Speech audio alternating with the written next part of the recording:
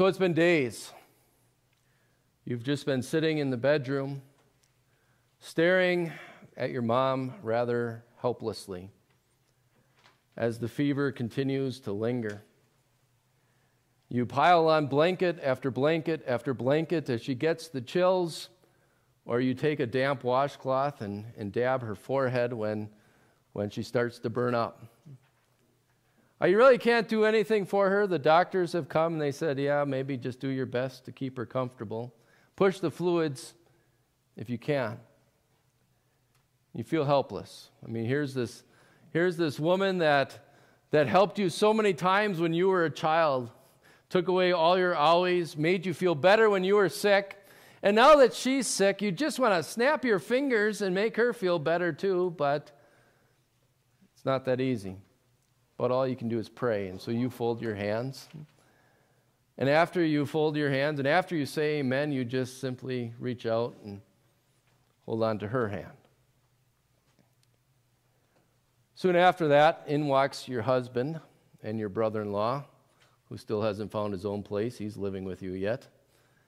And they brought two of their fishing buddies whom you're too accustomed to seeing in your home. James and John are with them as well. But this time your husband also brought a friend with him, because you see, word had gotten out that mom was sick. And so Peter brings with him Jesus. And as Jesus walks in, you maybe are thinking, oh man, I didn't even get a chance to sweep the floor. No, you don't worry about that. You maybe think, oh, I didn't even get a chance to put makeup on. No, you don't worry about that, because not even any amount of makeup could hide the anxiousness that is on your face. And yet, as you are anxious, you look at his face, and you see he's not anxious at all. As trembling as your hands have been, you see that his hand is steady. And then he does what you've been doing for the past few days. And he reaches out and he holds your mom's hand. But he doesn't just hold it, he lifts it.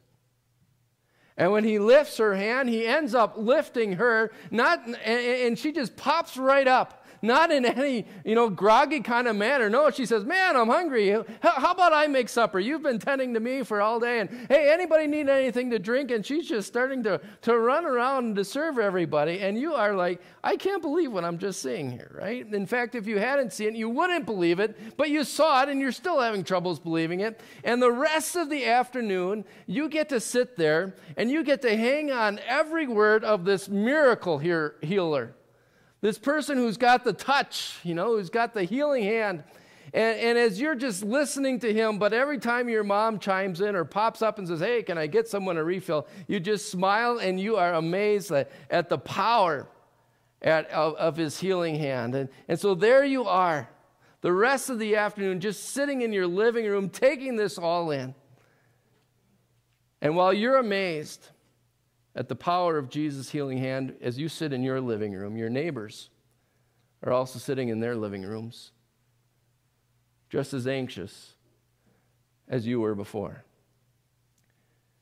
Because word had gotten out. I don't know how word got out, but it's a small town. If you've ever been part of a small town, you know how fast word travels.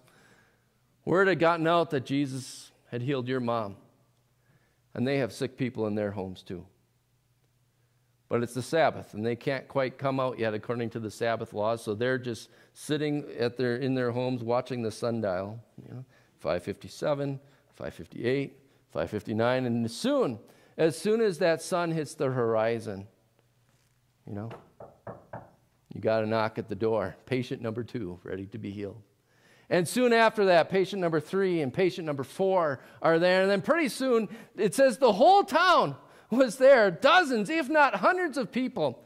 Peter's porch, your porch, has become the waiting room for the great physician. Maybe even your mom is helping to check him in. Next. Nope, you don't need insurance. Next. You got all this stuff going on. And it is amazing because there is no disease, no injury, no lingering condition that is too big for Jesus' healing hand. to cure. Every patient that comes in sick exits healthy. And this goes on and on and on through the night. And finally, when that last patient exits, you sit down to reminisce on the day. And as you think about it, you're not just amazed at the power of Jesus' healing hand. You're also amazed at his compassionate heart. Because you start to think what kind of a day he had. He had gotten up awfully early that morning to preach a sermon in the synagogue. So I got up at 4:45 today. So let's just say he got up at 4:45, probably earlier. Then he had an exorcism to do at the synagogue. That's where we talked about last week if you worshiped with us or if you watched online. Then he came to your house, and he healed your mother-in-law, sat and taught you the rest of the afternoon, and then you have a whole town to heal. And he doesn't lose his patience. They all come in, and they all leave.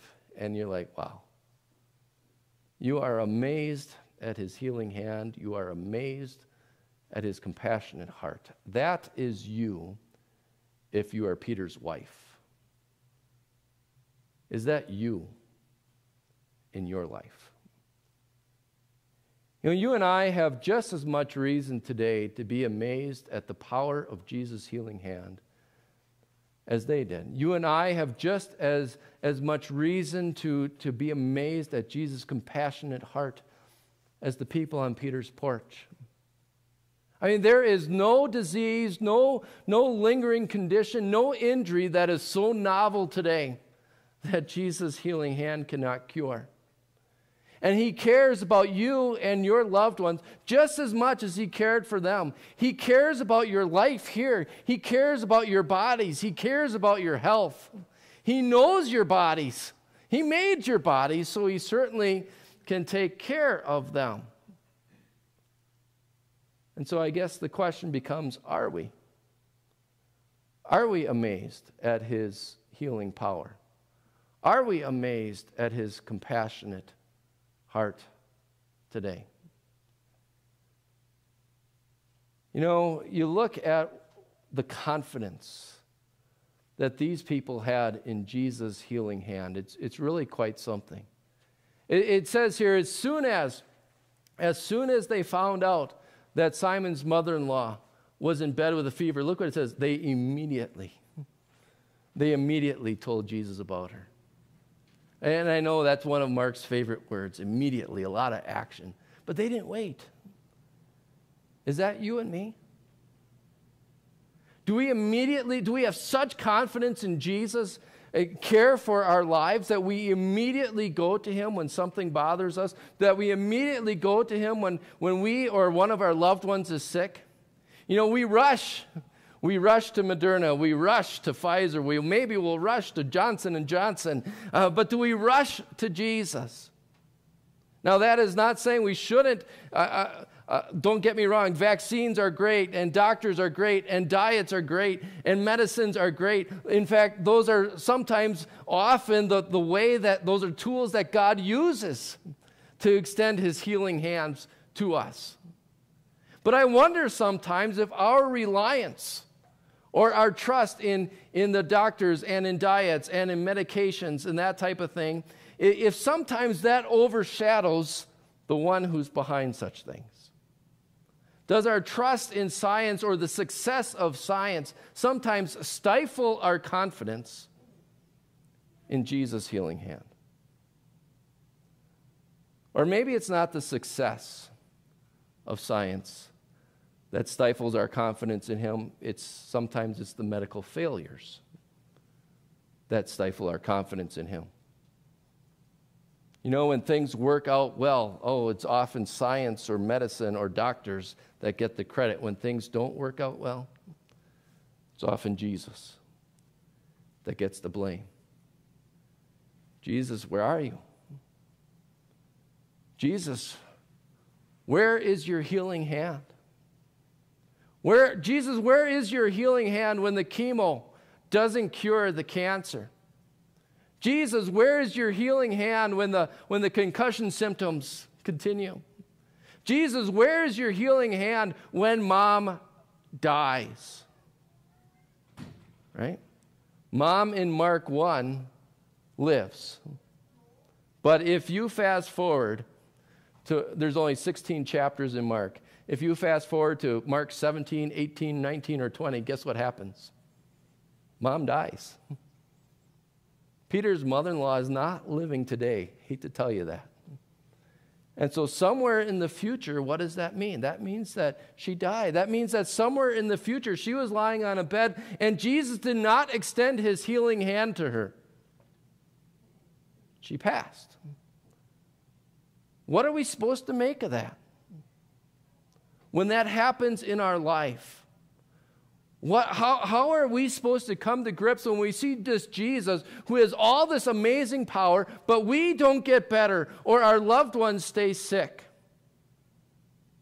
You know, we see that really being answered or being addressed in this chapter as well. It takes less than 12 hours before people are saying in this situation in Mark 1, Jesus, where are you? As the next morning, Jesus sneaks off to a solitary place to pray. And you can hear the disappointment, if not the rebuke, in the disciples' voices as they say, Jesus, everyone is looking for you.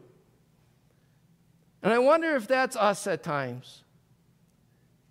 Jesus, where are you in my life? Jesus, where are you in my loved one's life when they're sick? Did you run out of healing power?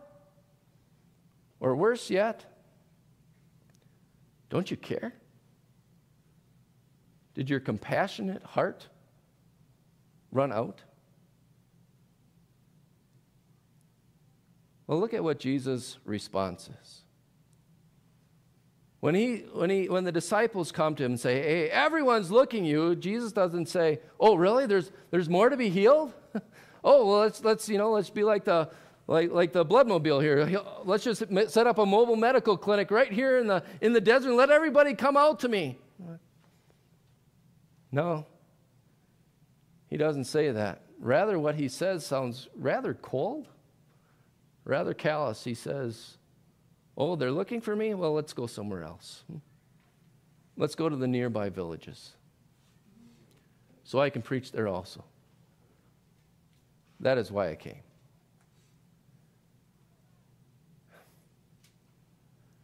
Is that disappointing?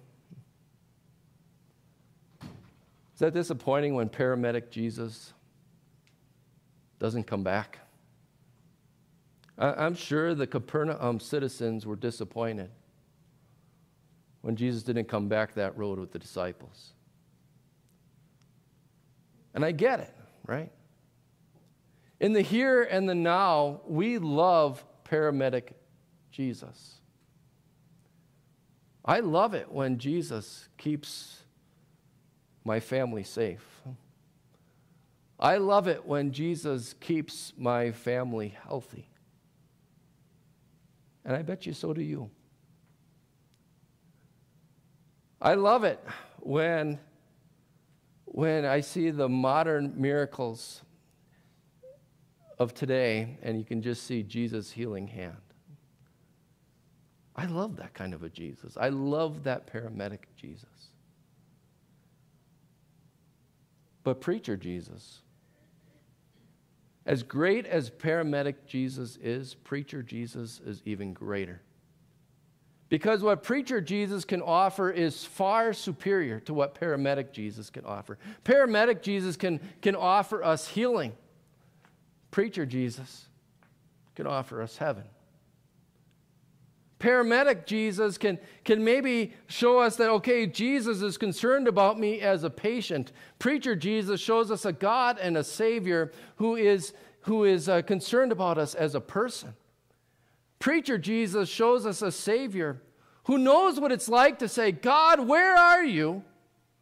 Not because he wasn't getting healed, not because he had a little owie on his forehead, but because his Father had turned his own back on him. Why? Because he was shouldering our sins on his shoulders. Preacher Jesus shows us a Savior who knows what it's like to suffer. Again, not just suffering with the sniffles or a cold, but suffering the very depths of hell because he was doing that in your place. Preacher Jesus. Preacher Jesus shows us a Savior who reaches out his hand, not to pull us up from a bed, but to pull us up from a grave. And that's something for us to remember. The next time that paramedic Jesus just doesn't seem to show up. That's something to remember the next time we say, Jesus, where are you with your healing hand? Because sometimes in his wisdom, Jesus chooses not to extend his healing hand to us. Why? Because he did not come so that we could live here forever. He came so that we could live there forever. And so while in his wisdom he may not always extend to you his healing hand, he always extends to you his pierced hand. And he says, you see this? This is how much I love you. You see this? This is how much I care for you. You see this? This is how far I'll go for you. You see this? This is why I came. Amen. May the peace of God, which surpasses all understanding,